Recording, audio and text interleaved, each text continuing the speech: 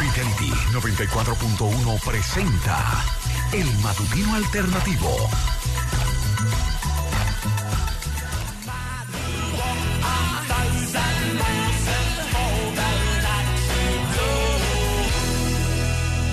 Golondrina viajera, muy buenos días. Un saludo muy especial a don Félix Aquino.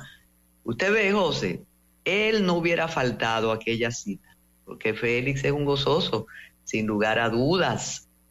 Hoy es miércoles 4 de octubre del año 2024. Faltan 88 días para el año 2024. Día de San Francisco de Asís. Patrono de los animales y de las buenas intenciones también. San Francisco de Asís tiene una oración hermosísima que tanto creyentes como no creyentes la leen. Señor, hazme instrumento de tu paz, donde haya odio, que yo lleve el amor. Donde haya ofensa, que yo lleve el perdón. Donde haya discordia, que yo lleve la unión. Donde haya duda, que yo lleve la fe. Donde haya error, que yo lleve la verdad. Donde haya tinieblas, que yo lleve la luz. Haz que yo no busque tanto ser consolado, sino consolar. Ser comprendido, sino comprender. Ser amado como amar. Porque dando es que se recibe. Perdonando se es perdonado y muriendo se resucita a la vida eterna. San Francisco de Asís. Un día como hoy, en el 1937, luego de escuchar las quejas de sus representantes en Dajabón sobre la presencia masiva de haitianos, el jefe ordena el corte consistente en la eliminación de todo nacional del vecino país encontrado en suelo dominicano. 4 de octubre de 1937. En el 1971, la policía venezolana anuncia el rescate de la cónsul dominicana Telma Frías, que fue secuestrada en un apartamento localizado en un barrio de Caracas, propiedad de la pintora venezolana Ángela Sago, quien 2 días antes se había marchado a México. 1987, atención a los que piensan que el mundo comenzó hoy, aunque cada día comienza la vida, ¿no? Pero atención, seguidores de Jacobo Magluta expulsan a José Francisco Peña Gómez y a Salvador Jorge Blanco del Partido Revolucionario Dominicano.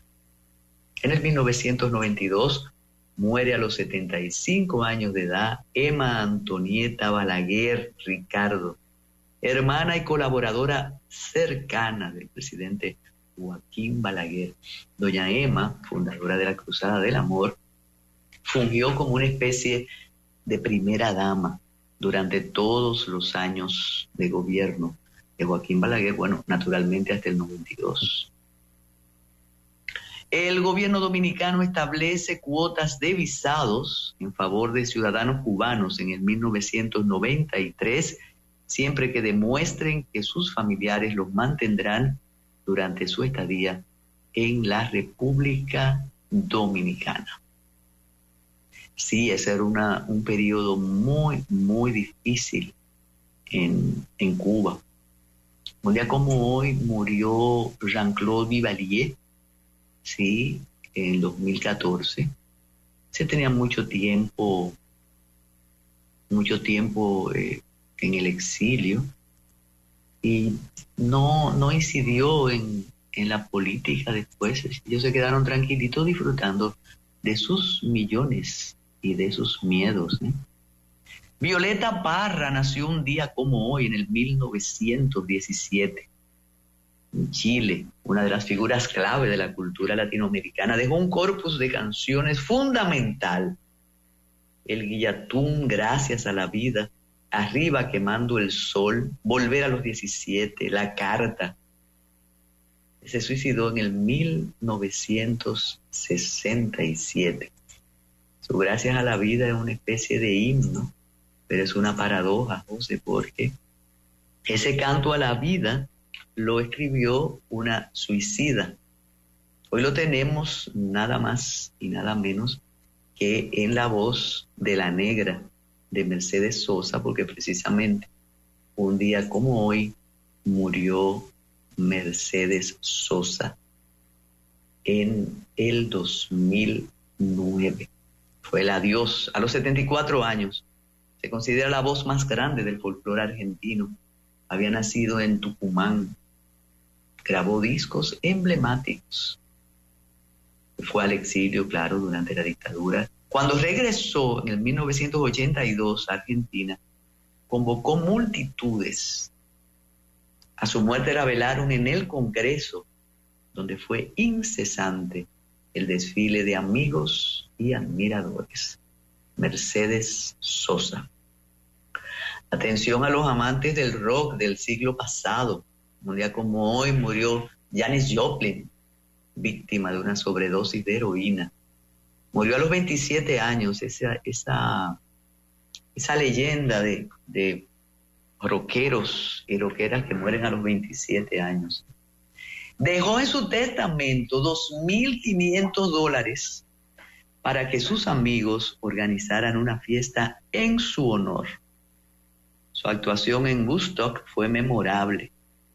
Junto a Jim Morrison, Jimi Hendrix, Brian Jones, forman la saga de los fallecidos a los 27 años. Muertes trágicas. Jimi Hendrix también murió a esa edad. La historia de la Joplin sirvió para una película que se llama La Rosa. Hoy es el Día Mundial de los Animales, Día de la Salud Mental también. Hay un trabajo muy bueno sobre la situación de la salud mental, Marimor, aquí en el país. No está la salud mental, el tratamiento por problemas de salud mental, no está en el servicio de SENASA, eso no está establecido. Impresionante, pero es así. Pero yo lo dije, faltan 88 días para culminar el año. Y habla Rafael Correa, el hombre que intentó transformar su país, y dice que el gobierno de Ecuador está infiltrado por el crimen organizado. Rafael Correa afirma convencido que quienes se oponen al correísmo asesinaron al candidato Fernando Villavicencio el 9 de agosto. Lo hicieron como parte de una estrategia para impedir que Revolución Ciudadana ganara los comicios en la primera vuelta. No titubea cuando identifica cuál es la Coca-Cola regular y sin azúcar que un asistente le hace llegar durante una entrevista exclusiva para el periódico El País. Villavicencio le sirve más muerto que vivo.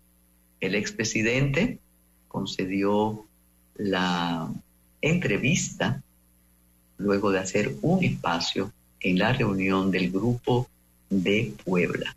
Tenemos todas las condiciones para ganar. Ellos lo saben y van a utilizar todos los recursos para impedir esa victoria popular. Ustedes lo vieron en la primera vuelta.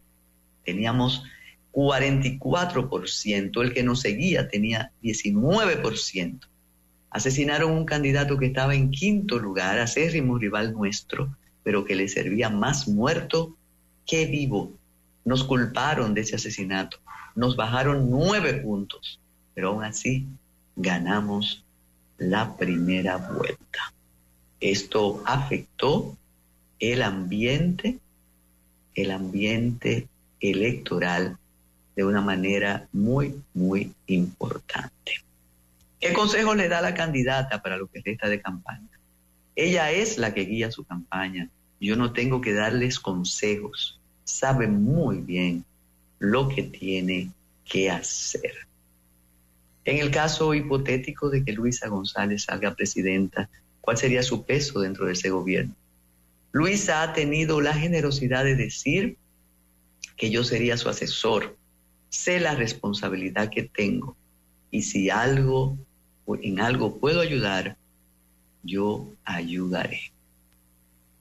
Y las claves del proceso constitucional de Chile, una cuenta atrás decisiva para la democracia en el país. El Pleno del Consejo Constitucional, compuesto por 50 consejeros, la derecha con mayoría, termina hoy de votar las enmiendas.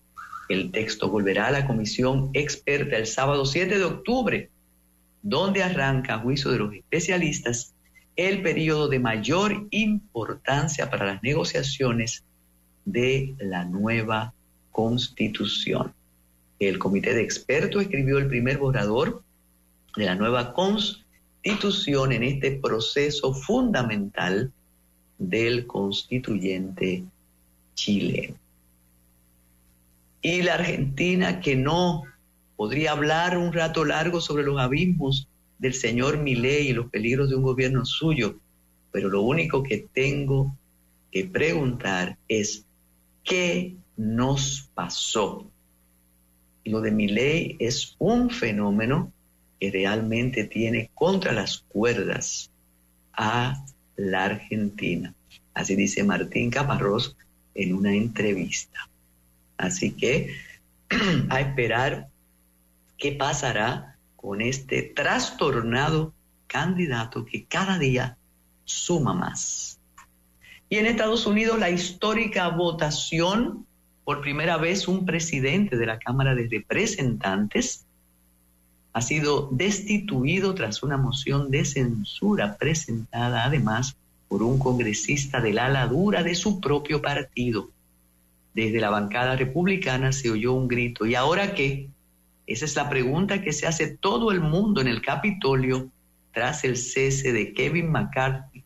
La actividad legislativa de la Cámara de Representantes queda paralizada hasta la elección de un nuevo speaker y no hay aún candidatos claros. Pero además, la capacidad de los extremistas republicanos amenaza con bloqueos más largos.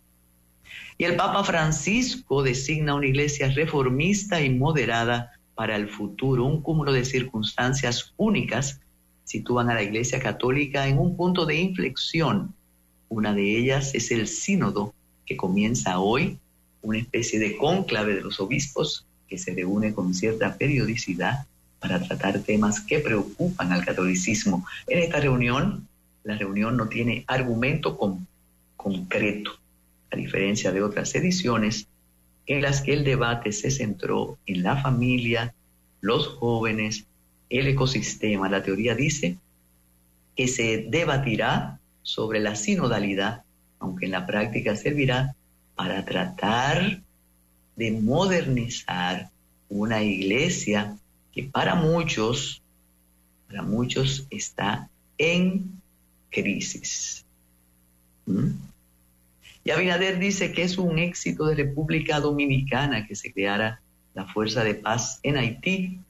El presidente calificó como un éxito de la intervención de la República Dominicana. Este ha sido un éxito de la diplomacia nuestra.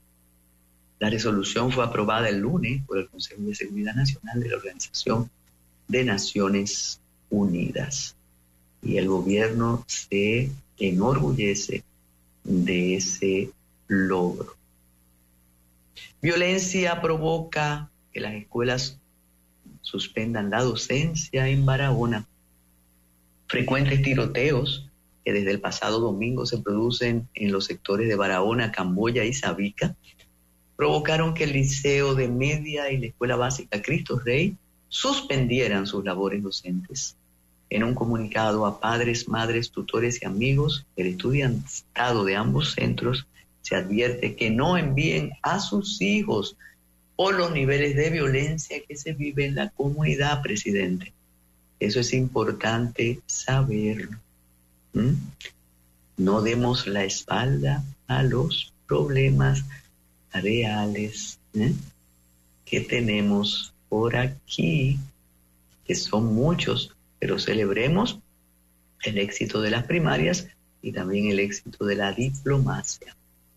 Y los acontecimientos en Haití en los últimos meses y la recién propuesta Fuerza Internacional para Haití dan relevancia fresca a la perspectiva del veterano ya fallecido Fabio Herrera Cabral, que en sus memorias tiene todo un relato sobre las relaciones dominico-haitianas que reproduce hoy el periódico Listín Diario. Busquen eso, porque la verdad que es el cuento de nunca acabar. Fabio Herrera Cabral, veterano en las lides diplomáticas de la República Dominicana. Y el gobierno destinará 58.000 millones para defensa en medio del panorama adverso en las relaciones con Haití, causado por el desacuerdo con el canal en el río Masacre. El gobierno dominicano asignará un presupuesto de 58.313 millones para el Ministerio de Defensa. Los fondos de defensa también comprenden una asignación para obras por valor de 1.453 millones. Increíble, aunque usted no lo crea, exactamente.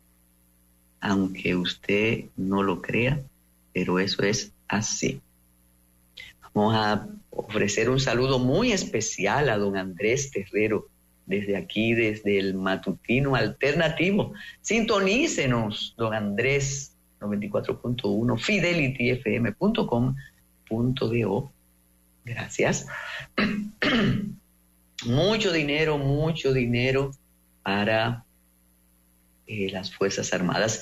Y el canciller dominicano comparece hoy ante el Senado para explicar el conflicto RD-Haití. El ministro de Relaciones Exteriores asiste hoy a una sesión ordinaria del Senado para explicar a los legisladores todos los detalles del conflicto entre República Dominicana y Haití. Intelectuales haitianos confían que la misión internacional va a reducir la violencia. El tema fue analizado por un ex embajador haitiano en República Dominicana, el politólogo Joseph Farolbier y el catedrático Maisni Florán. Para el diplomático no hay duda de que la autorización del despliegue de la misión multinacional será o es una muy buena noticia. Entonces eso hay que valorarlo. Y falta de interés a lo interno de la organización partidaria y poca valoración a sus gestiones por parte de los comunitarios fueron algunas de las razones que atribuyen a la derrota de los actuales alcaldes de Santo Domingo Este, Manuel Jiménez, y Santo Domingo Oeste, José Andújar, en las primarias del Partido Revolucionario Moderno. Llama la atención que de 158 alcaldías, solamente esas 2 fueron a primarias. ¿Por qué? Bueno, puede ser que realmente había interés en el PRM de que ellos no fueran los candidatos. Claro, y es la manera, o fue la manera más diplomática de hacerlo. Sí, claro que tiene sentido. Y el canal de riego La Vigía, obra en proceso de rehabilitación desde hace varias semanas, ya está terminado. Sí, pero no se puede dañar la fiesta. Pero mi pregunta es, ¿por qué eso no se había hecho antes? Y nos hubiéramos evitado muchísimos inconvenientes. Y a propósito, sigue todavía la construcción del canal. Eso no hemos conseguido el objetivo que ha provocado el cierre por aire, tierra y agua. Y Rescate RD negocia 20 senadurías y 40 alcaldías para el 2024. El miembro de la dirección política de la Fuerza del Pueblo, Roberto Rosario Márquez, reveló que los partidos de la alianza opositora Rescate RD están negociando 20 senadurías adicionales, así como la ampliación de la alianza con más de 40 alcaldías y distritos municipales. Hace más de 20 días se colocó y se está consultando en la dirección de los 3 partidos aproximadamente 20 senadurías adicionales. El Ministerio Público avanza la lectura de la acusación del caso Medusa. La próxima audiencia será el viernes. El Ministerio Público avanzó hasta la página 5971 ayer la acusación contra el ex procurador general de la República, Jean Alain Rodríguez Sánchez, y otros imputados en el caso Medusa. El juez Amaury Martínez, a las 9:30 de la noche, recesó la audiencia para el próximo viernes 6. En el expediente, el órgano persecutor señala al ex procurador Rodríguez como el principal imputado en ese entramado. Sí, son muchas páginas, muchísimas, y eso dificulta el tránsito, que siga avanzando aquello, porque imagínese usted, bueno, Carlos Balcácer calcula que a principios de diciembre podría eso estar más o menos listo. La lectura, lo falta después muchísimo, ¿no? Él tiene una explicación que él quiere que coincida con las elecciones. ¿Pero quién? Yo le decía, ¿pero quién? Porque esto está de independencia en independencia. Y aparece en la redacción del Caribe una pregunta y dice, ¿y los pro-haitianos? Gente activa de la sociedad civil, ONGs y grupos locales que hasta el extranjero iban a favorecer personas de ascendencia haitiana y al propio Haití, que no daba respiro a Danilo Medina por supuesta persecución y discrimen, no aparece ahora con lo del canal en el río Masacre para defender la postura de Abinader y tampoco para compadecerse de los constreñimientos que le acarrea el cierre al noble y sufrido pueblo haitiano. La mayoría de esos, escondidos ahora de forma vergonzante, se fueron con Abinader en el 2020 y ocupan puestos de relevancia o consiguieron un buen empleo. Como los que más voceaban y amaban a los haitianos, están tan calladitos y no se sienten, habrá de suponer que los bendijeron con una suculenta tajada que apagó el amor. Quizá eso le faltó a Danilo Medina, esa tajada, o no, porque era todo por la patria, así mismo.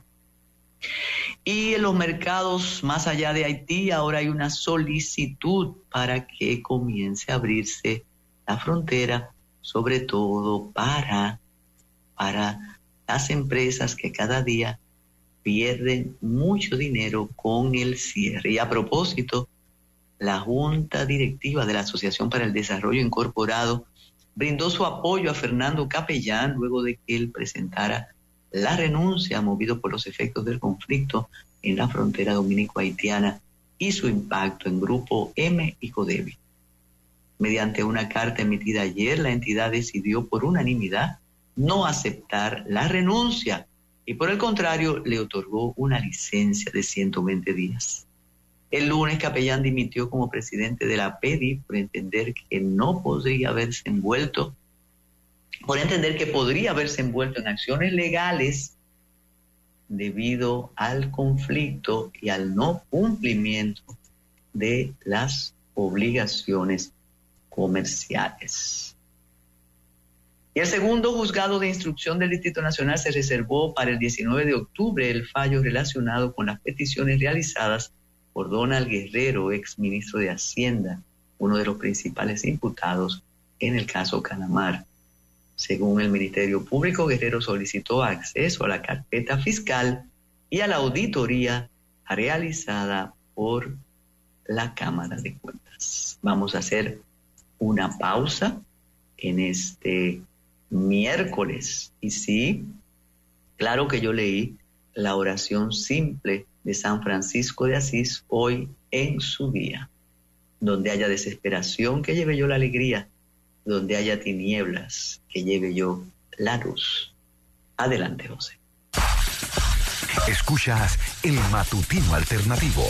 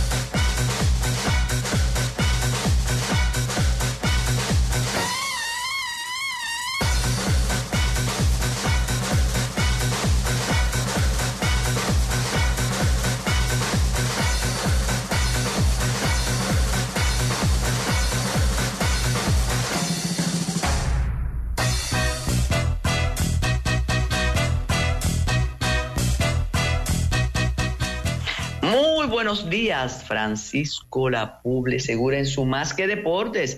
Don Rodolfo Valentino ahí dando unos datos muy importantes sobre las auditorías y diciendo que en su convalecencia, su recuperación está con nosotros, Francisco. Vamos a hablar del mundo maravilloso de los deportes con usted. Adelante. Hola, doña Carmen, muy buenos días. A José, a toda la audiencia que como cada mañana acompaña al matutino alternativo. Nosotros felices de poder llegar a cada uno de ustedes en un miércoles donde ya se jugaron los primeros partidos de las series divisionales, de las series de comodines en el béisbol de las Grandes Ligas. Estamos hablando ya de la postemporada. En el día de ayer hubo pelota a la tarde y casi toda la noche para placer de todos los fanáticos del béisbol, y nosotros compartimos los resultados y las impresiones. Los Vigilantes de Texas derrotaron 4-0 a los Rays de Tampa. Victoria importante de los Vigilantes, se ponen 1-0 en la serie. Jordan Montgomery, el protagonista en el montículo, el zurdo, lanzó pelota de 7 entradas, 6 hits, 0 carreras, 5 ponches, no otorgó boletos, y de esa manera entonces el equipo de Texas pega primero. Hay que recordar, doña Carmen, que estas series de comodines se juegan todos en un solo estadio, en una sola sede, que en este caso es la sede del equipo mejor rankeado, en este caso el equipo de los Rays de Tampa. Es una serie al mejor de 3 partidos. La historia dice que el que gane el primer partido en las series de comodines tiene ya un pie en las series divisionales. En ese encuentro entonces 4-0 los Rangers terminaron imponiéndose sobre los Rays. En el segundo encuentro de la cartelera en Minnesota, el venezolano Pablo López en el montículo fue clave para que los mellizos de Minnesota rompieran una racha negativa de partidos sin conocer la victoria en postemporada. Derrotaron 3-1 a los Blue Jays de Toronto. Un Pablo López que pudo mantener los bates de los Blue Jays silenciados, pelota de 5 entradas, 5 hits, 1 carrera, 3 ponches. Otorgó 2 boletos en ese partido. El equipo de los Azulejos de Toronto volvió a adolecer de el bateo oportuno de sus hombres claves. Vladimir Guerrero se fue de 4-1, Bobichet de 4-2, pero ya entonces el resto de la alineación le faltó ese batazo en el momento importante. Los mellizos entonces dominan la serie 1-0. Victoria también importante de la de los Arizona Diamondbacks ayer en Milwaukee, 6-3. El equipo de Arizona que ha tenido una muy buena temporada y uno de los, principales jugadores en esa gran temporada del equipo de Arizona ha sido Ketel Marte. Ayer se fue de 5, conectó un cuadrangular y de esa forma entonces el equipo de los Diamondbacks apabulló al equipo de los Milwaukee Brewers en ese encuentro de las series de comodines. Y en el último partido de ayer, ese partido de la noche, los Phillies de Filadelfia en casa, en un ambiente impresionante en el Citizens Bowl Park de la ciudad de Filadelfia, vencieron 4-1 a los Marlins de Miami con una destacadísima actuación en el montículo del abridor de los Phillies, Zach Wheeler. Zach Wheeler estuvo 6 y un tercio de entradas en el montículo, apenas permitió 5 hits, no permitió una carrera y pudo entonces salir con la victoria la noche de ayer. Entonces esos fueron los 4 partidos de ayer que se repiten en el día de hoy a las 3 de la tarde. Estarán jugando los Vigilantes contra los Rays en Tampa de nuevo, Nathan Diovaldi contra Zach Eflin. A las 4:30 los Azulejos de Toronto buscan empatar la serie. Estará en el montículo por el equipo de Toronto José Berríos, el puertorriqueño. Por los Mellizos de Minnesota, Sonny Gray. Ese partido a las 4:30. A las 7, los Arizona Diamondbacks se estarán enfrentando a los Cerveceros de Milwaukee, Freddy Peralta, el dominicano, por el equipo de Milwaukee, tratando de ponerle número a la casa. Y a las 8, los Marlins estarán visitando a los Phillies, Garrett contra Aaron Nola. Ese es el béisbol de las Grandes Ligas. Disculpen, un béisbol de las Grandes Ligas entonces, que como dije, estamos en plena serie de los comodines. En el ambiente de la República Dominicana había un problemita de relaciones públicas, de declaraciones entre el presidente de las Águilas Ibaeñas, Víctor García Sued, y el capitán de los Tigres del Licey, Emilio Bonifacio, a propósito de unas desafortunadas declaraciones. El presidente de las Águilas en un programa local donde señalaba al jugador de los Tigres del Licey o conjeturaba sobre un bate adulterado. Eso generó incomodidad en el jugador Emilio Bonifacio, emblema y símbolo de los Tigres del Licey, y en ese sentido el jugador emplazó al presidente de las Águilas para que pidiera disculpas públicas y se retractara de lo dicho en aquel programa. Y bueno, el presidente de las Águilas le pidió disculpas públicas al jugador por las declaraciones de las que ya habíamos hablado, y creo que en este caso ya la situación entonces se quedó ahí. Estamos hablando de 2 equipos que ya menos de un mes o un mes y poquito estarán jugando en la ciudad de Nueva York una importante serie. Se ha vendido muy bien la serie entre Águilas y los Tigres del Licey en el Citi Field, y qué bueno que las cosas entonces se concentren en béisbol, un béisbol que, como hemos dicho, ya está ahí al doblar de la esquina. El próximo 19 de octubre se estará cantando Play Ball en nuestros estadios. Doña Carmen, el lunes las Reinas del Caribe junto a Cristóbal Marte visitaron el Palacio Nacional para ser recibidas por el mismísimo presidente de la República, y la visita de las Reinas del Caribe al presidente creo que fue muy productiva porque pudo lograr del primer mandatario el compromiso de seguir fortaleciendo el proyecto con un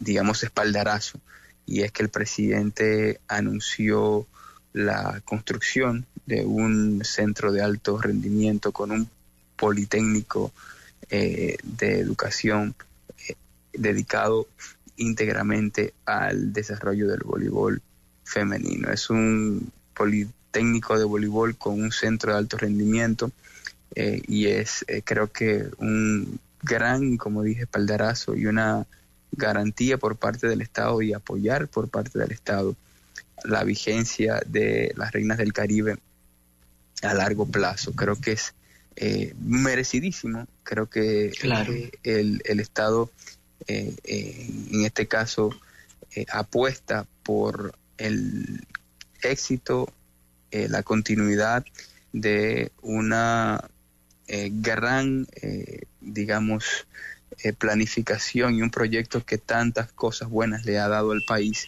y sobre todo el desarrollo individual y colectivo de un grupo de niñas, jóvenes y mujeres que han sabido vestir la camiseta de la selección femenina, han podido pasar por el seleccionado y hoy son mujeres importantes dentro y fuera del deporte, que aportan muchísimo para la sociedad, y al final eso es, creo que, el principal legado que deja el deporte, no solamente profesional en este caso, sino la práctica del deporte en sentido general.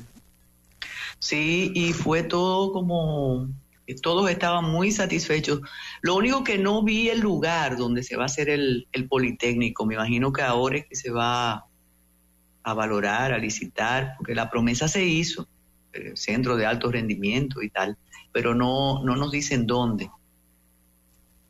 Sí, creo que me imagino en este caso se darán noticias y detalles de la obra en su conjunto, desde la licitación hasta la ejecución de la misma más adelante. Pero tenga por seguro que con lo insistente que es Cristóbal Marte y, bueno, ahí sí. y lo persistente que es, eso en los próximos días ya lo tendremos a mano para compartirlo con ustedes. Claro, porque la promesa es estupenda, pero si no nos dicen, por cierto, qué bueno que mientras usted decía, hablaba del carácter, del temperamento de Cristóbal, ahí mismo me decían, eso no falla, Cristóbal llamará diariamente al presidente para recordárselo. Y bueno, que de verdad que es una alegría importante porque, a ver, tema de estadísticas, y pasa en el béisbol también, muchas de las muchachas que comienzan en el proceso no necesariamente terminan llegando. Tener esa garantía de formación educativa ya es un buen paso y es un símbolo de garantía de que valió la pena por lo menos pasar por ahí, porque se llevan esa formación integral de educación básica y media, acompañada con su experiencia deportiva. Y el presidente insistió en la marca país, todo bien. Hay muchos comentarios que luego le comento. No, adelante. Luego le transmito. No, después, porque es sobre eso mismo, la insistencia y demás. Pero a las reinas hay que preservarlas. Mantenerlas, y creo que, como digo, o sea, cuando se establece un proyecto con ese éxito, con esa gran identificación del público, estamos hablando de un equipo que es élite del mundo, señores, en el mundo. Usted agarra el mapa y nos ve a nosotros bien pequeños y ve ese preolímpico y ve cómo ese grupo de mujeres le gana China en China, un gigante, una potencia no solamente económica, sino de capital humano.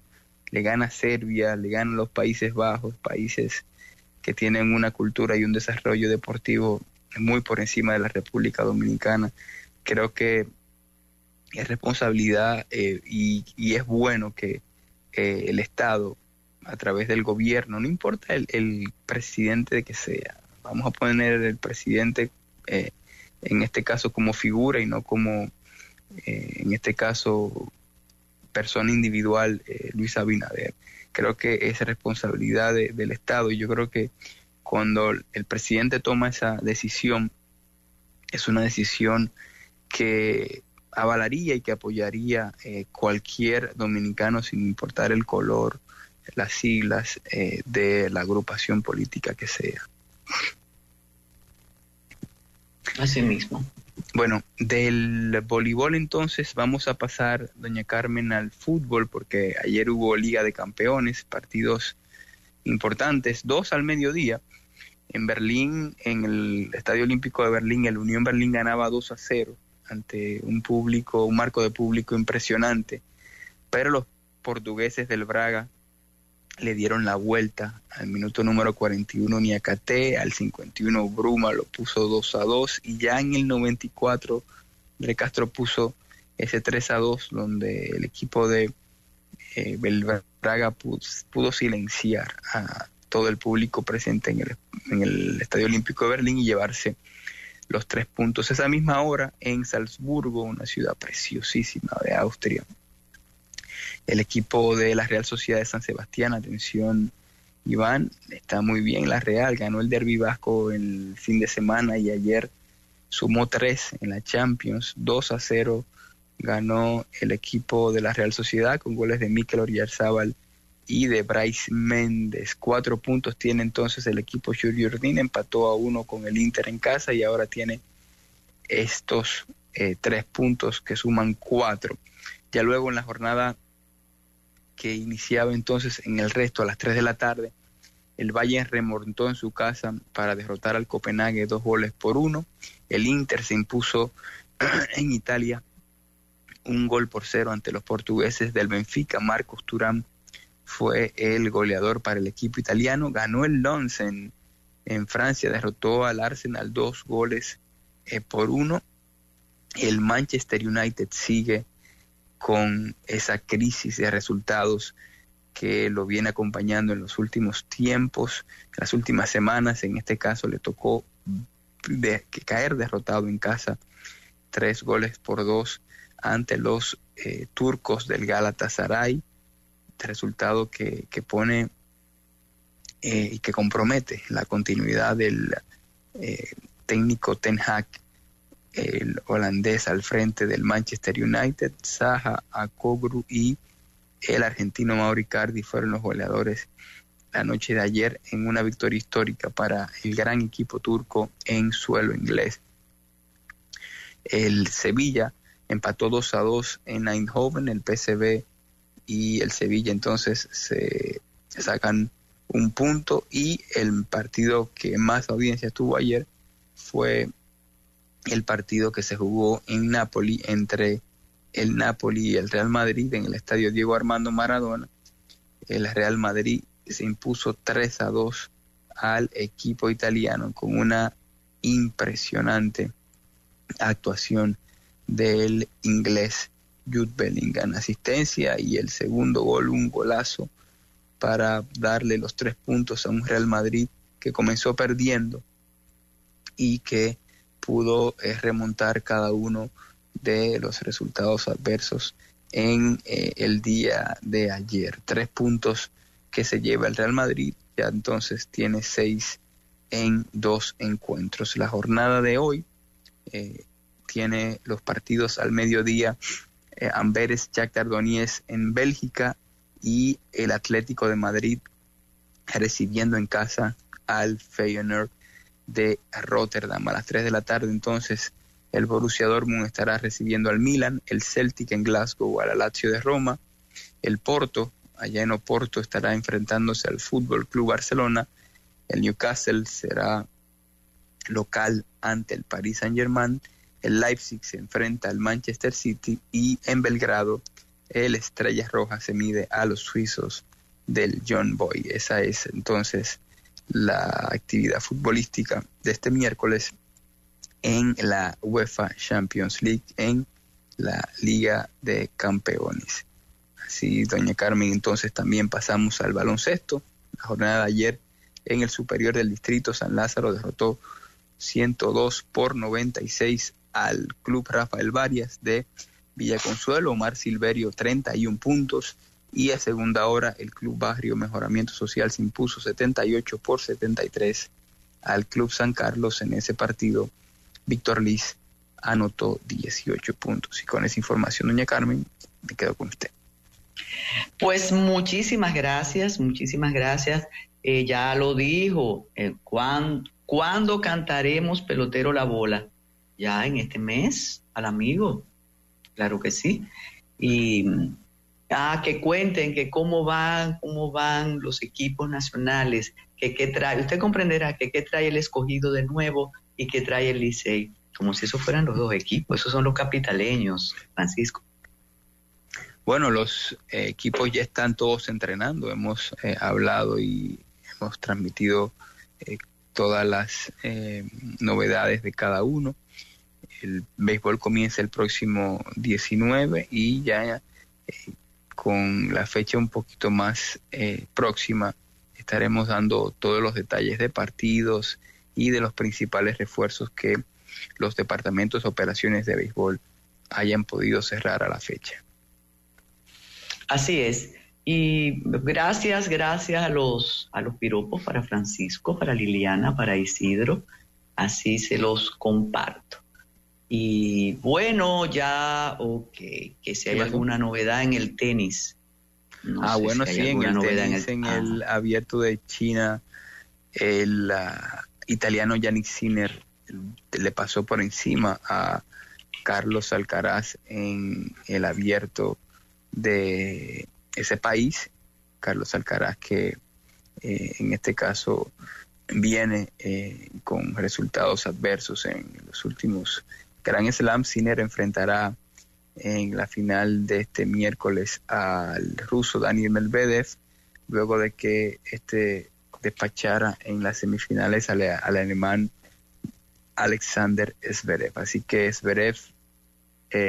Medvedev, Sinner, la final del ATP de China. Y ahora, un poco para abrirle el espacio a Isidro y a Liliana también, doña Carmen, por ahí viene el documental de David Beckham en Netflix, un documental que va a abarcar su carrera y parte de su vida privada, aunque de privada ha tenido poco por la exposición mediática del jugador, exitosísimo jugador dentro y fuera del terreno, y hay temas interesantes que se estarían abordando, como por ejemplo el tema de la salud mental.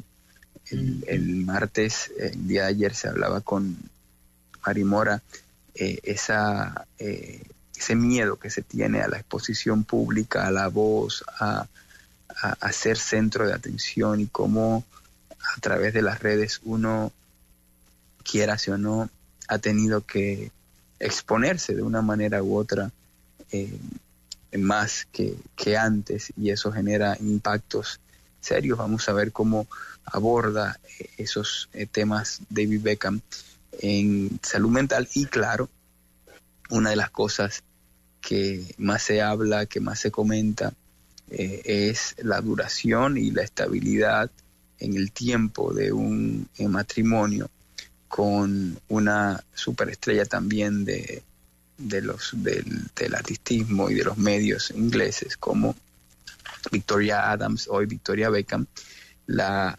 integrante de la mítica banda de las Spice Girls. Así que ahí está entonces ese documental que Netflix pondrá para todo su público en los próximos días.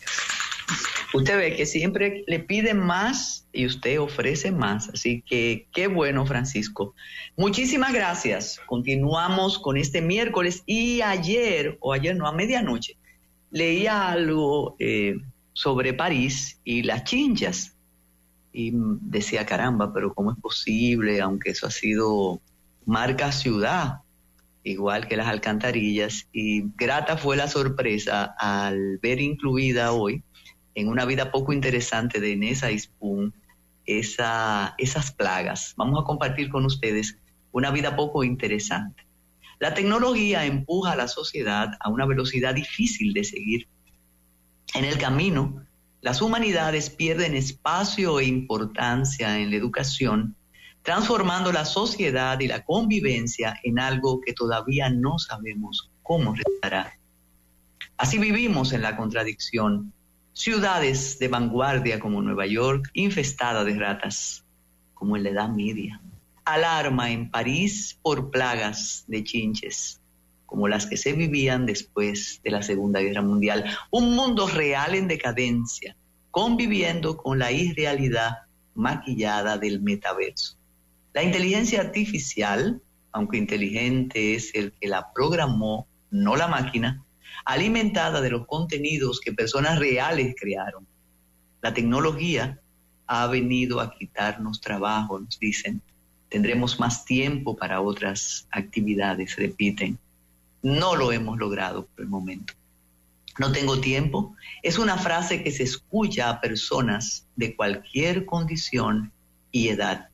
Infravaloramos lo que nos hace humanos y pasamos de pantalla en pantalla, relegando la vida real a un papel secundario. Nuestra propia vida ya no nos parece tan interesante. La tecnología reducirá la pobreza, estrechará la brecha social, insisten, pero no ha ocurrido, más bien al contrario. El uso mecánico e hipnotizado de la tecnología frente al uso inteligente y cultivado de la misma ensancha la brecha, separando a las élites de la masa consumidora. La educación en retroceso, no solo aquí, en Estados Unidos, en España, en Francia. Los estudiantes saben menos de sí mismos, de su historia, de arte, literatura o escritura. Pensar es una pérdida de tiempo. Los conocimientos que alimentan el alma son los que nos hacían progresar como grupo humano. Hay ratas en el metaverso. Inés Aispun en su columna de hoy. Adelante, José. Ya regresa el matutino alternativo por Fidelity.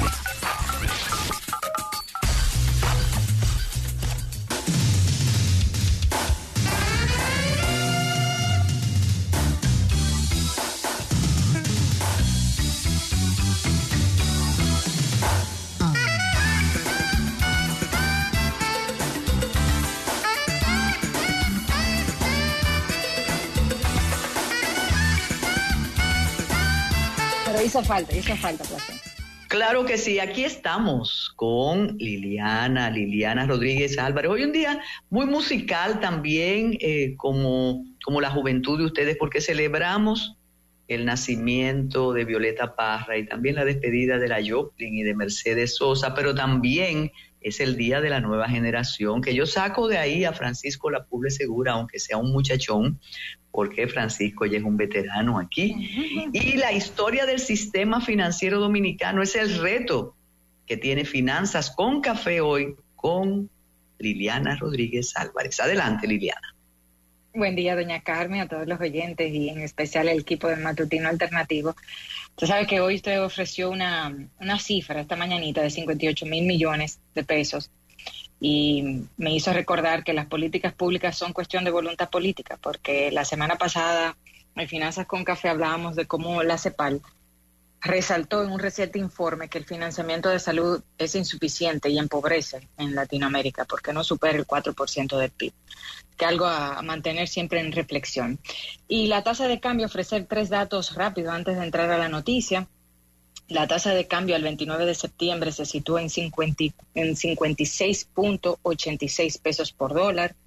La tasa de interés activa promedio ponderada, es decir, de los préstamos, al 29 de septiembre se ubicaba en 13.48% y la tasa de interés pasiva ponderada al 29 de septiembre de las captaciones se ubicaba a 8.73% anual. O sea, son promedios, por lo cual sí señalar que las tasas más altas se ubican en plazo menor de los 180 días que a largo plazo.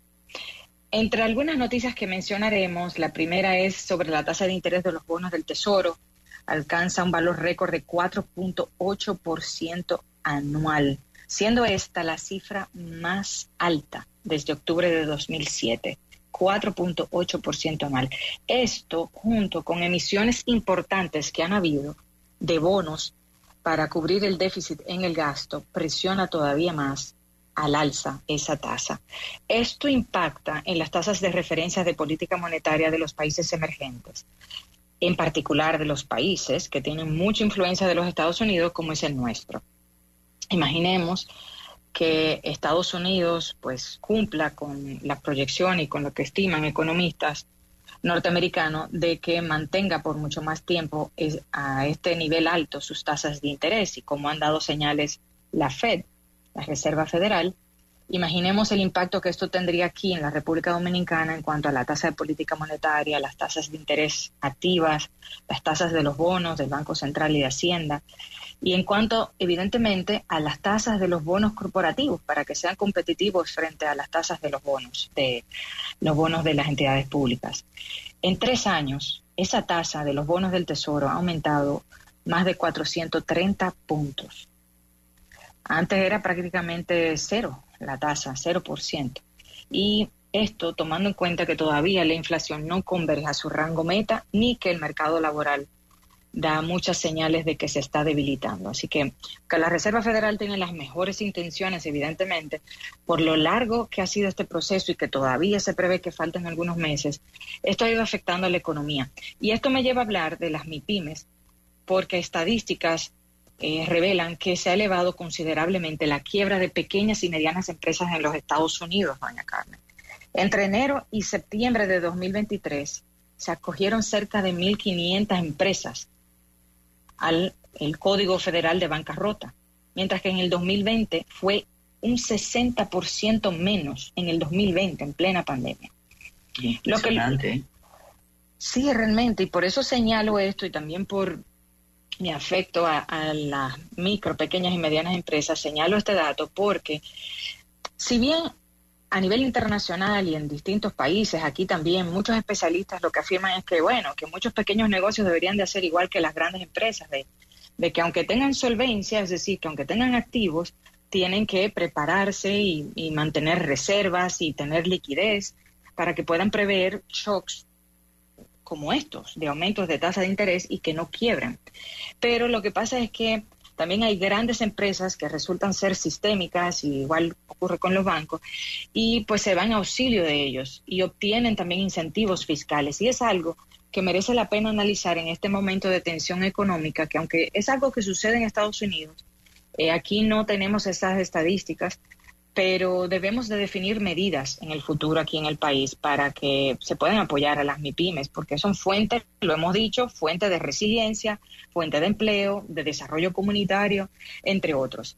Brevemente, sí mencionar lo de la medida provisional, usted la mencionó mucho esta mañana, temprano, en el programa de hoy, que los Estados Unidos aprobó una medida temporal hasta el 17 de noviembre para evitar el cierre de gobierno ante el agotamiento de los recursos de las agencias federales. Esto, evidentemente, que esta medida provisional hasta el 17 de noviembre evita una crisis laboral innecesaria, que se paralicen las operaciones, que haya un downgrade de las firmas calificadoras. Y el cierre de gobierno no es imposible, porque la historia ha revelado que esto es un tema recurrente entre los partidos políticos republicanos y demócratas en Estados Unidos. Han habido, y es interesante este dato, han habido cerca de 20 cierres desde 1976, siendo los 3 más largos en 2018 con Trump, en el 95 con Clinton y en el 78 con Carter. Lo que no se sabe es qué va a pasar de aquí a mediados de noviembre, por lo que usted comentaba hoy, de que en Estados Unidos se decidió paralizar la Cámara de Representantes hasta que haya un sustituto del republicano McCarthy como presidente de la Cámara. Esto no había ocurrido antes, esto es un evento sin precedentes. En 1910 hubo un intento y fracasó, y en el 2015 no se votó porque renunció el presidente. Oiga, todo ahora es sin precedente a veces, y como decía, como escribe Inés Aispun, a veces uno logra como asustarse o preocuparse con todas las noticias negativas. Es como un fin de ciclo con absoluta negatividad, ¿no? Bueno, sí podemos mencionar algunas notas más optimistas ahora, pero realmente más que ver con temas de negatividad, es ver la realidad, analizarla, y hay muchas cosas que también uno pues evidencia y no siempre se comparte, pero eventos como estos vale la pena tomarlos en cuenta, sobre todo aquí por el efecto que puede tener y la relación que tenemos con este país. Avancemos rápidamente con dos temas muy rápidos, dos noticias antes de entrar a la historia. Ayer se inauguró la Expo Mercado de Valores en República Dominicana, en el Centro de Convenciones del MIREX, organizado por la Superintendencia del Mercado de Valores y la Bolsa de Valores, la cual culmina hoy. Y eventos como estos, pues definitivamente estimulan el desarrollo del mercado de valores, lo continúa a visibilizar y también visibilizar los instrumentos innovadores que están siendo de mucha utilidad para el crecimiento de empresas, de entidades financieras y para los hogares, otras formas de inversión. El gobernador del Banco Central, Héctor Valdés Albizu, ofreció unas palabras en el acto de apertura, recalcando justamente cómo el mercado de valores constituye un elemento de fortaleza a la economía dominicana y al mayor flujo de capitales del país. La semana pasada fue puesto en circulación un libro de Alexis Cruz Rodríguez, se llama Ceteris Paribus, que resume pues biografías de más de 1.400 economistas dominicanos y personas que se han especializado en ese estudio de la economía, y tengo el honor de formar parte de él, pero además de ser un formidable ser humano, Alexis, él también es autor de varios libros y artículos que son citados a nivel internacional, y realmente la obra permanecerá para mí como un legado a la sociedad dominicana. Lo celebro porque honra en mi profesión también, pero por eso también porque es un legado a la sociedad dominicana. Este mes, vamos a hablar más adelante sobre temas de ciberseguridad y la ciberhigiene, porque se conmemora en este mes de octubre el mes de la ciberseguridad, pero hoy quise traer un tema en este mes de octubre que inicia, ¿no? Que ya inició. Te quise traer el tema de la historia del sistema financiero dominicano. ¿Por qué hablar de esto en el mes de octubre? Este es, de hecho, el mes en el que se conmemora el nacimiento de varias entidades del sistema financiero. Se conmemora el nacimiento del Banco Central, de la Superintendencia de Bancos, del Banco de Reserva, del IDECOP, entre otros. Pero además, doña Carmen, a quienes nos escuchan, este 25 de octubre se cumplen 4 años de la partida del señor José Manuel López Valdés, quien ocupó durante 24 años la presidencia de la Asociación de Bancos Múltiples, antes muy querido, muy querido. Sí, definitivamente. José Manuel López Valdés fue un factor determinante en las modificaciones de las normativas, en la innovación del sistema financiero del país y también en la unión de los miembros de esa asociación de bancos múltiples y, por tanto, el fortalecimiento del sistema financiero dominicano. Fue extraordinario ser humano y realmente su símbolo es caminar y recordar, porque todo su legado pues permite que recordemos justamente de dónde venimos y hacia dónde seguimos caminando. Entonces, en su honor, también el tema de hoy, la historia del sistema financiero dominicano. Es un recorrido muy rápido, lo cual implica que hubo otros eventos que no serán mencionados por cuestión de tiempo, pero interesante conocer qué ocurrió en 1937, en 1947, en la década de los 70 y 80 o a principios del siglo XXI. Y lo digo que es un recorrido rápido por eso, por un tema de que si hay algún evento que falta, pues claro que lo mencionaremos en el futuro si alguien lo quisiera aportar. El primer banco extranjero fue el Royal Bank of Canada en el país y se estableció en 1912. Y 8 años más tarde se estableció el Bank of Nova Scotia, ¿no? Comúnmente conocido como Scotia Bank. A mediados de los años 20 se instaló el National City Bank, que luego, en octubre de 1941, fue adquirido por el Banco de Reserva de la República Dominicana. En febrero de 1937, la Ley 1259, que es considerada como creadora de la moneda nacional, establece 5 monedas metálicas, que nos traerá muchos recuerdos, que seguía el patrón norteamericano. Fueron puestas en circulación las denominaciones de 50, 25 y 10 centavos, y 5 centavos de níquel, y y 1 centavo de cobre, que recordarán que se conocía popularmente como el chele. Sí. Es de colección, de colección. Es de colección, así es de colección. Entonces, bueno, 1945 marcó el nacimiento del Banco Agrícola, que ha sido un ente catalizador para el desarrollo del sector agropecuario del país. Y un año histórico fue 1947, que marcó un antes y después en el sistema monetario bancario del país. ¿Qué fue todo lo que pasó en ese año? El 10 de enero hubo un nuevo texto constitucional que permitió que el Estado dominicano pudiera emitir de papel moneda el peso oro dominicano por estar respaldado en oro. Ese mismo año se promulgó la Ley Monetaria del país, número 1528, mediante la cual se creó justamente eso, el peso oro dominicano, y se promulgó la Ley General de Bancos, a través de la cual nace la Superintendencia de la República Dominicana, esa ley número 1530. Todo esto en 1947. Y además, ese mismo año, el 9 de octubre, pues nace mediante la ley 1529 el Banco Central de la República Dominicana, que inicia labores el 23 de octubre. O sea que ya este año cumple 76 años. Se recuerda que su primera sede fue en la calle Las Mercedes, que era la antigua residencia de Ulises Heró. Después, en el 62, esa ley, la 1529, fue derogada. Pero un dato interesante en esa época, moviéndonos unos años después, es que, y no todos tenemos presente o recordamos este dato, es que las asociaciones de ahorros y préstamos para la vivienda que se constituyeron entre 1962 y 1972, en esos 10 años, esas asociaciones fueron supervisadas durante 40 años por el Banco Nacional de la Vivienda, que nació en mayo de 1972. No fue hasta la promulgación de la nueva Ley Monetaria y Financiera en 2002 que estas entidades mutualistas, asociaciones de ahorro y préstamos, entonces pasan a ser supervisadas por la Superintendencia de Bancos. Antes estaban bajo la sombrilla del BNB. Entonces, en la década de los 70 surgen dos asociaciones sin fines de lucro que representan y agrupan entidades financieras.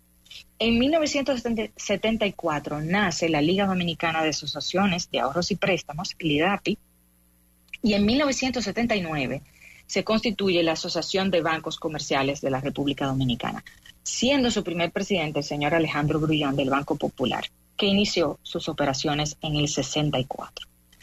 Los primeros años ya de la década de los 80 fueron marcados por el nacimiento de varios bancos, que entre ellos se recordarán Bancrédito, que fue en el año 81, que luego en el 2003 pasó a llamarse Banco Múltiple León. En 1983 nace Banco Universal, que fue después intervenido 10 años después. En 1984 nace el Banco Dominicano del Progreso, que antes se llamaba Banco Boston Dominicano. Y otros dos más fueron el Banco BHD, que inició sus operaciones en 1985, y Banco Intercontinental, Baninter, en 1986. También en los años 80 nació Abancor, que es la Asociación de Bancos de Ahorro y Crédito y Corporaciones de Créditos del país. Así que también en esa década de los 80 hubo mucho movimiento en el sistema financiero dominicano. Y bueno, antes de entrar ya a una nueva era, a partir del año 2002, mencionar que a partir de 1994 los bancos pudieron captar recursos en dólares a partir de ese año. En 2002, pues se marca una nueva etapa en el país con la nueva ley monetaria y financiera número 183-02, que le otorga al Banco Central y a la Superintendencia de Bancos este marco jurídico de actuación que tiene vigente. En 2003, pues sabemos que quebraron 3 bancos. Recordemos que fue Banco Mercantil, Bancrédito y Baninter, que definitivamente causó crisis financieras y económicas, del cual todavía tenemos secuela. Interesante que en aquel momento, al investigarse lo sucedido en estos bancos, uno de los eventos de riesgo que se identificaron eran que estos bancos le prestaban a personas y empresas vinculadas que tenían muy pocas probabilidades de pago. Entonces, lo menciono porque esto llevó a aprobar en el año 2004 el reglamento de límite de crédito a partes vinculadas, un reglamento sumamente importante para la sostenibilidad y la estabilidad del sistema, porque establece que las entidades de intermediación financiera no pueden otorgar créditos a las personas vinculadas en términos más favorables, ni en cuanto a plazos, ni en cuanto a tasa de interés, ni garantías, y que además establece un límite. La totalidad de los créditos otorgados a las personas vinculadas a una entidad financiera no puede exceder el 50% de su patrimonio técnico. En el 2003, la Junta Monetaria aprobó el reglamento para el funcionamiento del fondo de contingencia. Ese fondo de contingencia, pues, protege los recursos de los depositantes ante una disolución de la entidad de intermediación financiera. El reglamento establece cuáles son los procedimientos de cómo se capitaliza y cómo se ejecuta ese fondo, pero sobre todo que establece ese límite y respalda los depósitos de los dominicanos y dominicanas en ese momento con un límite de 500,000 pesos, el cual pues estaba autorizado en esa ley a que se actualizara conforme al índice de inflación. Y ya hace unos años se actualizó y ahora asciende a 1.86 millones de pesos, es decir, 1.860.000 pesos por depositante. Ya los últimos dos elementos que quiero resaltar de esta historia es que en el 2005 la Junta Monetaria aprobó el Reglamento de Riesgo de Liquidez, que define los lineamientos básicos de manejo de liquidez y los niveles de exposición. Y posterior a ello llegaron otros reglamentos que marcaron el desarrollo del sistema financiero dominicano, como son en el 2013 el reglamento de tarjeta de créditos, que establece justamente estos lineamientos mínimos de políticas, procedimientos de operaciones de este instrumento. Luego, ese mismo año está el reglamento de subagentes bancarios, que es un canal de acceso con mucha penetración en los quintiles más de menores recursos, y en el 2015 el reglamento sobre gobierno corporativo, 2018 el reglamento de microcréditos. Esto evidentemente que se acompaña de todo un proceso de innovación del sistema de pagos de la República Dominicana, que ha venido creciendo de forma vertiginosa y ha permitido también que las normativas relacionadas al sistema de pagos de la República Dominicana permita que haya innovaciones crecientes dentro de las entidades de intermediación financiera. Se nos escapan algunos elementos, pero esto hemos querido traerlo en el día de hoy con mucho cariño por este mes de octubre y conmemorarse pues la vida y el legado de José Manuel López Valdés. Extraordinario, e hizo una síntesis que nos permite volver a ella, escucharla y, bueno, llenar algunos espacios en blanco, pero yo creo que es muy válida y qué bueno que podamos conservarla en nuestro canal de YouTube, estas Finanzas con Café, como siempre, Liliana. Así que muchísimas gracias y el homenaje a José Manuel, mire, ni que nos hubiéramos combinado, ¿no? Y yo sé que usted lo hace por el aporte a la banca, pero como usted dijo, como ser humano inolvidable realmente. Así es, definitivamente, doña Carmen. Un privilegio para nosotros. Pues muchísimas gracias. Aquí continuamos. Hoy, claro que tenemos Easy Cine, eso es así. Y esto, vamos a compartir con ustedes esta información que parece extraña entre tantas buenas noticias y que todo pasa y todos los errores pasan. No te rías, Cristóbal, oye esto. Dice, Finjus pide a la Contraloría enviar auditorías a la Procuraduría General de la República, debido a que la Contraloría por sí sola no puede llevar a cabo procesos judiciales.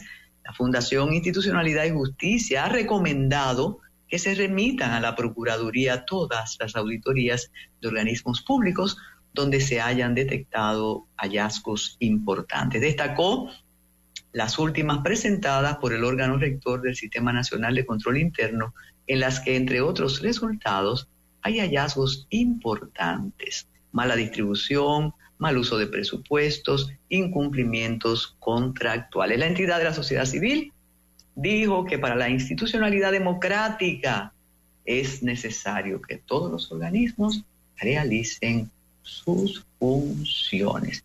Y eso será asunto para el año próximo, realmente, o para el periodo próximo. No se van a distraer con los errores subsanables del funcionariado actual. Así que vamos a hacer la pausa, José, y a esperar a Isidro Eduardo. Adelante. Ya regresa el matutino alternativo por Fidelity.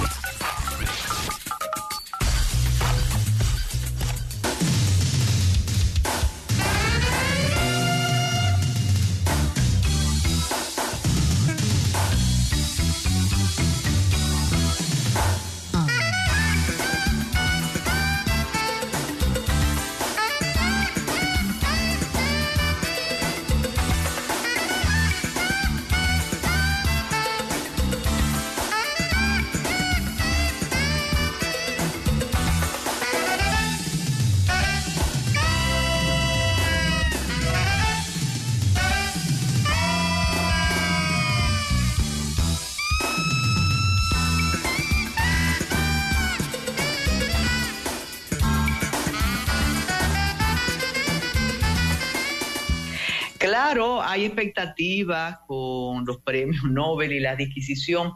Y hoy leía tempranito aquella historia, me imagino muchos de ustedes conocen, de Murakami, que la cita Javier Marías en su libro de escritores, Vidas Escritas, y es que Mishima, en el 1968, estaba absolutamente convencido de que el Nobel de Literatura era de él.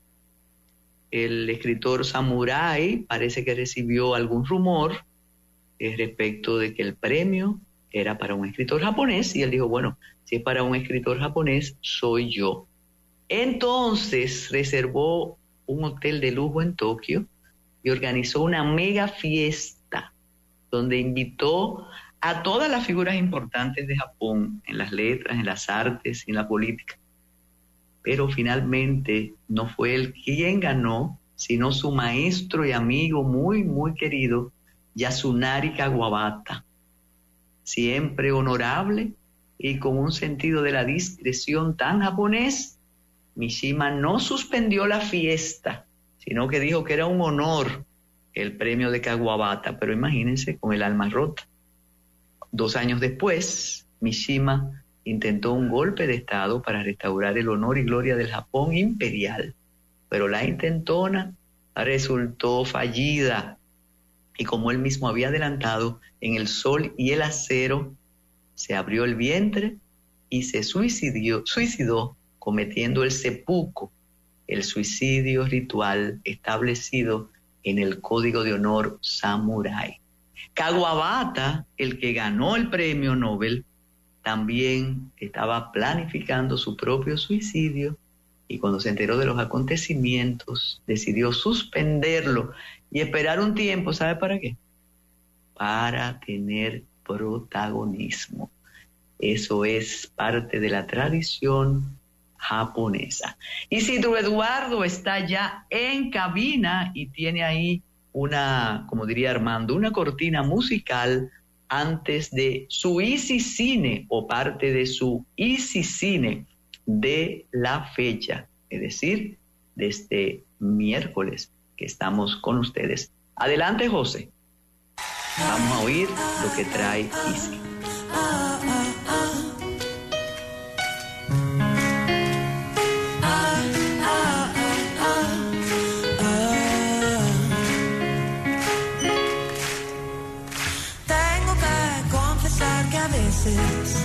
No me gusta tu forma de ser, luego me desapareces y no entiendo muy bien por qué.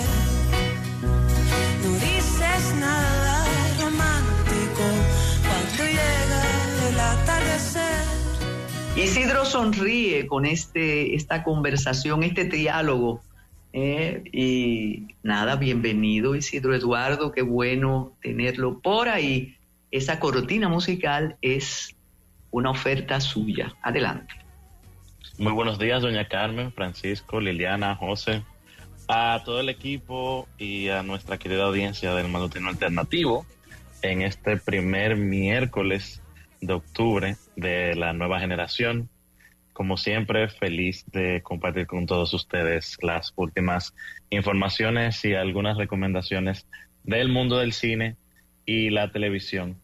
Y hoy iniciamos, doña Carmen, con una canción de Julieta Venegas, que lleva de título Limón y Sal, y a pesar de que es una canción de amor, el limón y la sal son elementos sumamente importantes cuando se toman algunas bebidas en México, principalmente el mezcal y el tequila, y fue de algo que estuve degustando y estaciándome durante los últimos días, pero realmente México, como usted comentaba fuera del aire, una sociedad no solamente sumamente rica en cuanto a historia, a cultura, su importancia en la región latinoamericana, sino también que nos ha brindado mucho a las artes y principalmente en el cine en los últimos años, con representantes tan dignos como Alfonso Cuarón,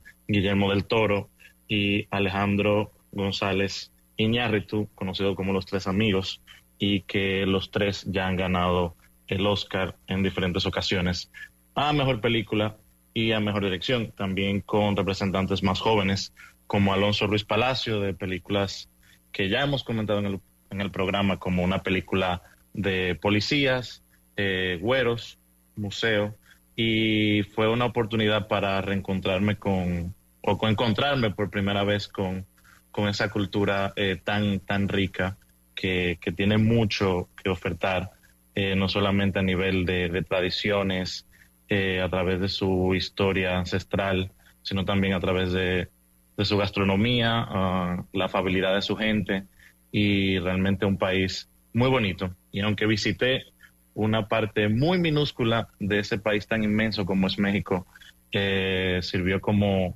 enlace para seguir descubriéndolo. Quedé con mucha seguidilla de México. Sobre todo de la sal y del limón en sentido metafórico, ¿no? Así es, y para Jordi, para Luis Miguel, en la próxima reunión de El Matutino habrán sorpresas. Perfecto. Preparaos entonces, preparaos. Doña Carmen, me ha dicho un pajarito que usted sigue bajo los hechizos macabros y tenebrosos del Pinochet de Larraín. Absolutamente. No lo niego, incluso creo que yo pienso que tengo más entusiasmo que usted, que fue quien me trazó la ruta. Adelante.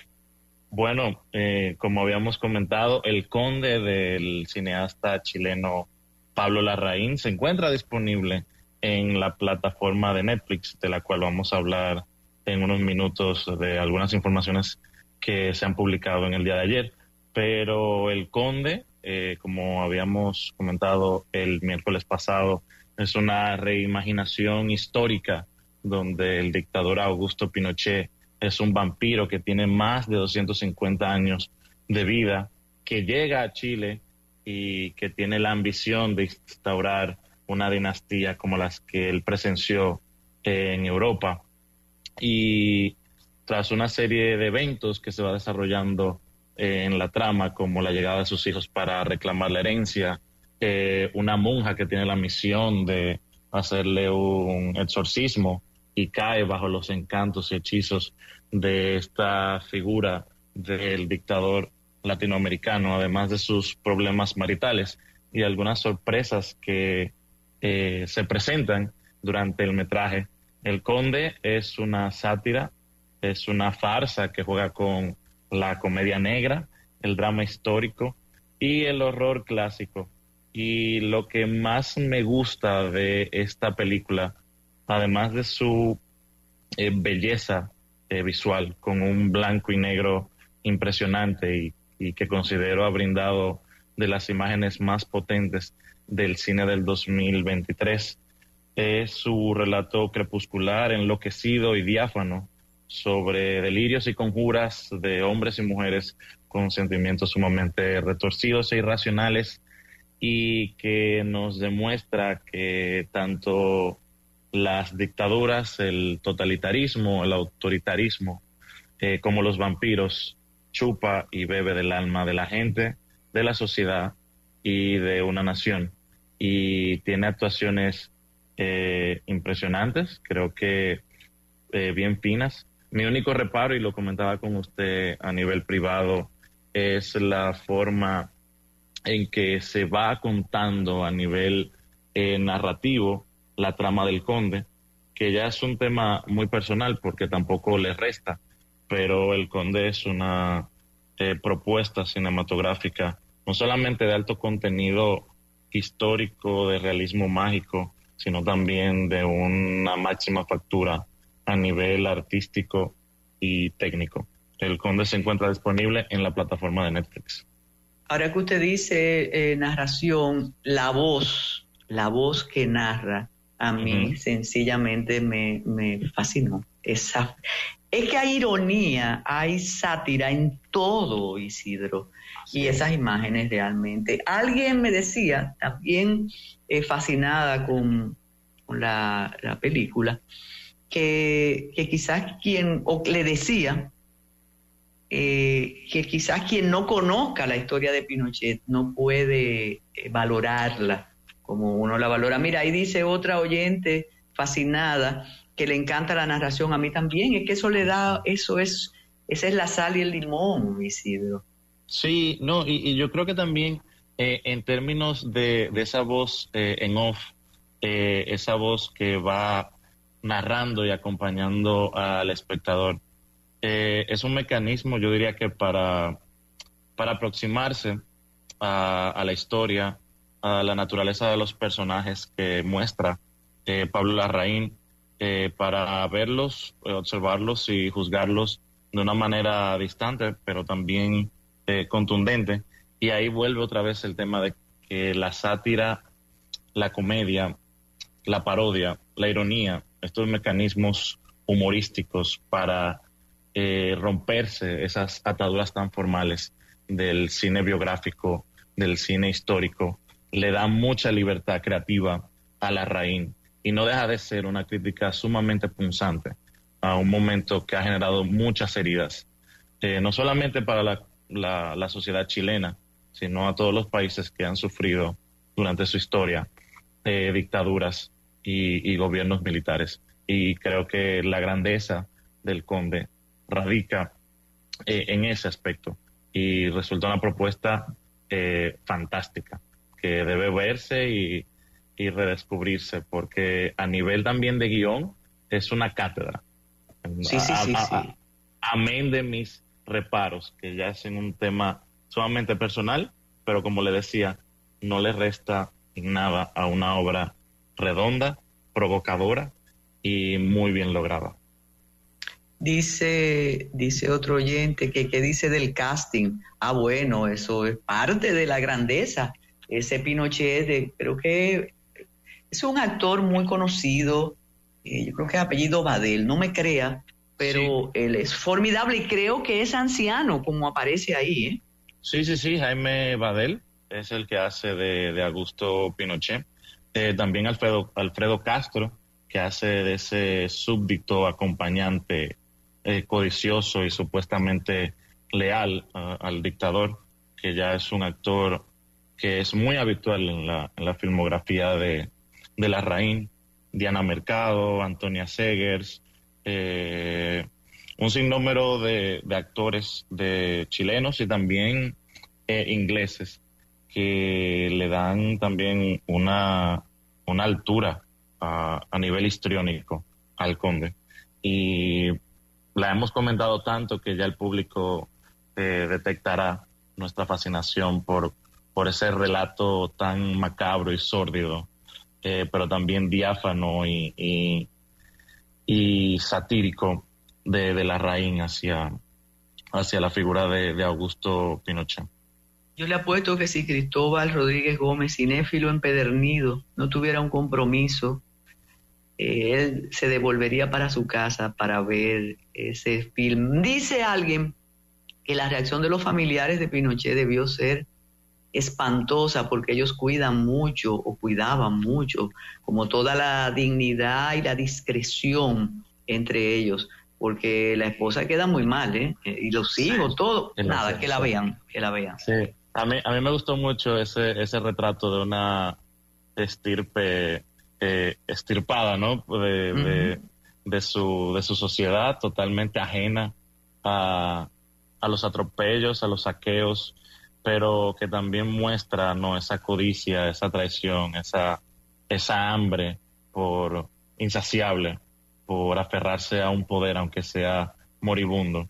Y me imagino que sucederá también con familiares de, por ejemplo, Francisco Franco en España, o Sí. por ejemplo aquí, que también en República Dominicana, que con la familia Trujillo, la sociedad, el gobierno, ciertos sectores han tenido constantemente conflictos, ya sea a la hora de su regreso al país, las actividades políticas que hacen, las publicaciones de ciertos libros que intentan presentar otra visión de ese momento, ¿no? Pero creo que también ahí hay una crítica muy fina. Y recalcar, El Conde ganó en la pasada edición del Festival Internacional de Cine de Venecia el premio a Mejor Guión, que fue coescrito por Larraín y Guillermo Calderón. Así que si no han visto El Conde, se encuentra disponible en Netflix. Doña Carmen, quisiera pasar brevemente algunas informaciones de interés, y es que mañana, con motivo del Día del Cine Español, la Asociación Dominicana de Prensa y Crítica Cinematográfica, ADOPRESI, y el equipo del Centro Cultural de España estarán proyectando la película Embrujo, de 1947, protagonizada por las estrellas del flamenco de aquel entonces, Lola Flores y Manolo Caracol, y es una película dirigida por Carlos Serrano de Osma. Creo que es una oportunidad para asistir y ver una proyección clásica del cine español, y tras la proyección habrá un cineforo y una discusión de la película. Será mañana, jueves 6 de octubre, a las 7 de la noche, con entrada gratis en el Centro Cultural de España, ubicado en la calle Arzobispo Meriño, en la zona colonial. Un sitio ya emblemático y que es de reuniones bastante concurridas a nivel artístico. Por otro lado, para aquellos que aún contamos con una cuenta en la plataforma de Netflix, que a veces vale la pena por las producciones que estrena, como... ¿Y por qué usted dice los que aún contamos? Ya no sé, dígame, póngame al día. Bueno, prepárese, porque según publicó el Wall Street Journal, se espera que la plataforma aplique otro aumento al precio y costo de suscripción y de su mensualidad. Esta subida sería efectiva tan pronto acabe la huelga del gremio de actores de los Estados Unidos con los grandes productores y las plataformas de streaming. Y muchos recordarán que a mediados del año pasado comentamos informaciones de Netflix con respecto a una pérdida significativa de sus suscriptores, que en el primer y segundo trimestre del 2022 Netflix había perdido casi 2 millones de suscriptores. Sin embargo, sus números aumentaron en el último tramo del año pasado, y por eso se consideró a nivel de finanzas y de la industria del entretenimiento un año de altas y bajas. También Netflix ha sufrido algunas sacudidas importantes a nivel ejecutivo, con la salida de su cofundador, Reed Hastings, la eliminación de las cuentas compartidas y la colocación de anuncios y publicidad en su catálogo de contenido, dependiendo del plan con el que se cuente. El plan estándar aún continúa para la región del Caribe y Centroamérica de unos $8. Y con estas noticias vemos cómo el juego de ajedrez de las plataformas digitales va cambiando paulatinamente tras su poderío alcanzado en la pandemia.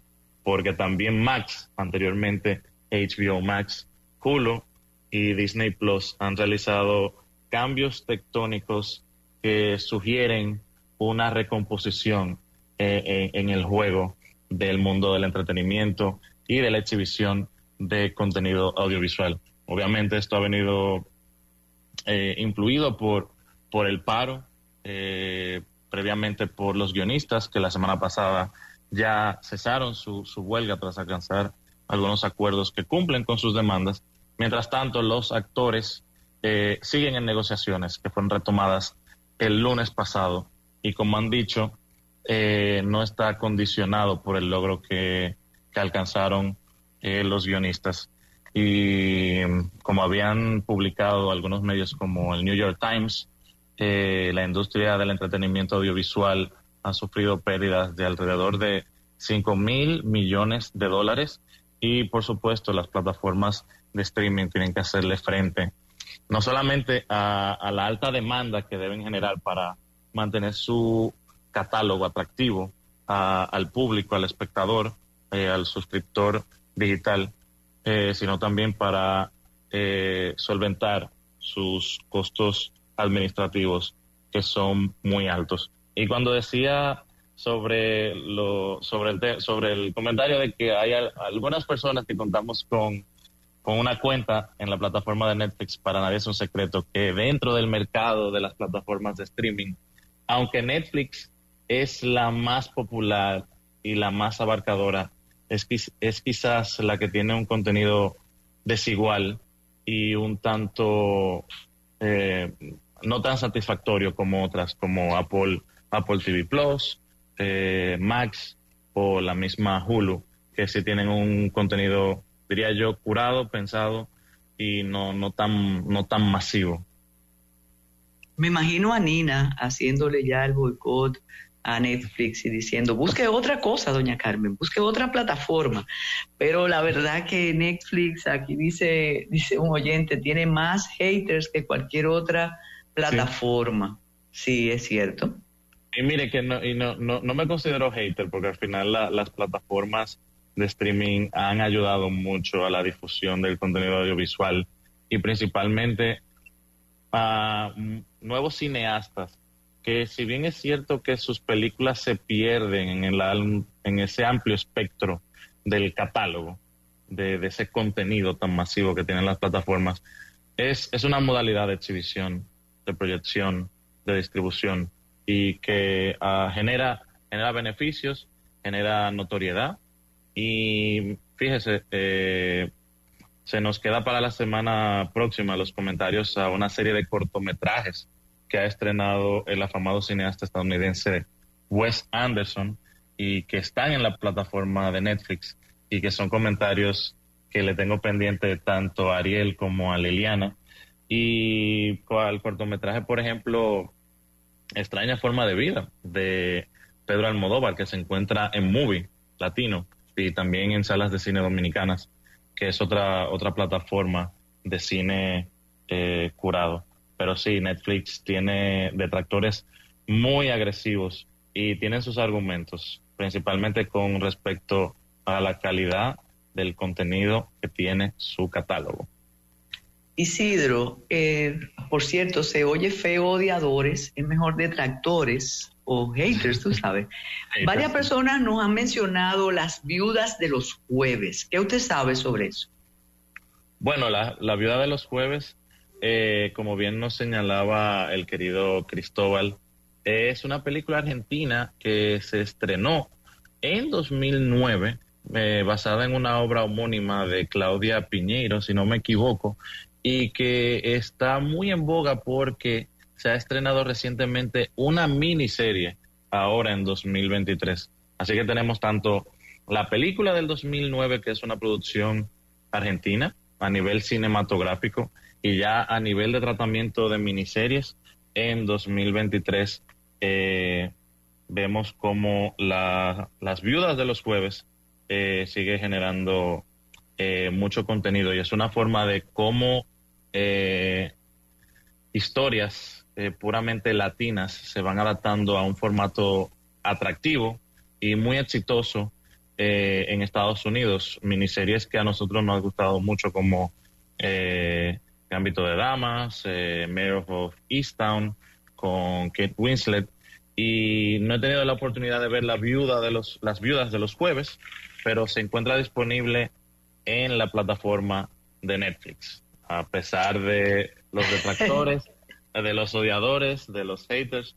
Netflix sigue todavía a la vanguardia a nivel de discusión, principalmente en América Latina, doña Carmen. Sí.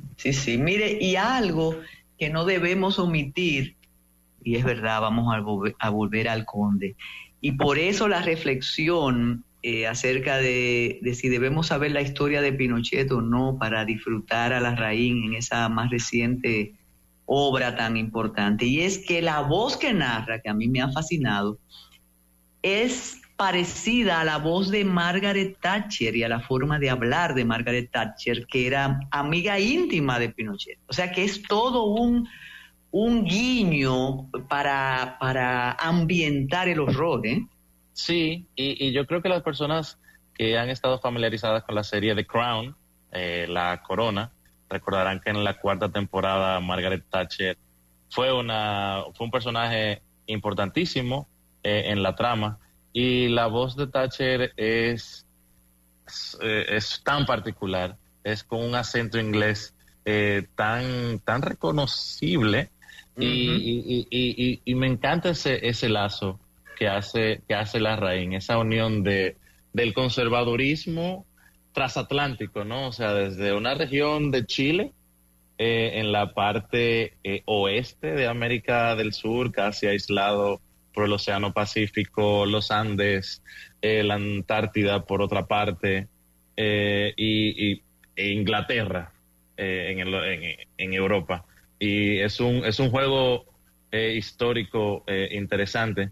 Y si bien es cierto que el contexto y el conocimiento de los horrores de la dictadura de Pinochet son una base fundamental para disfrutar de esa sátira sórdida que hace Larraín, creo que el hecho de tener una reimaginación tan creativa y tan libre permite a los espectadores llevarse de ese hilo conductor, de esa narrativa interesante, porque Larraín no es un desconocido en hacer retratos fuera de lo convencional. Ya lo ha hecho con la figura de Jackie Kennedy, con Jackie, protagonizada por Natalie Portman, con Spencer, que era un vistazo a un momento muy particular de la princesa Diana, y por ejemplo ahora con El Conde, que toma la figura de Pinochet, de la cual tampoco es un desconocido, porque sus películas más célebres como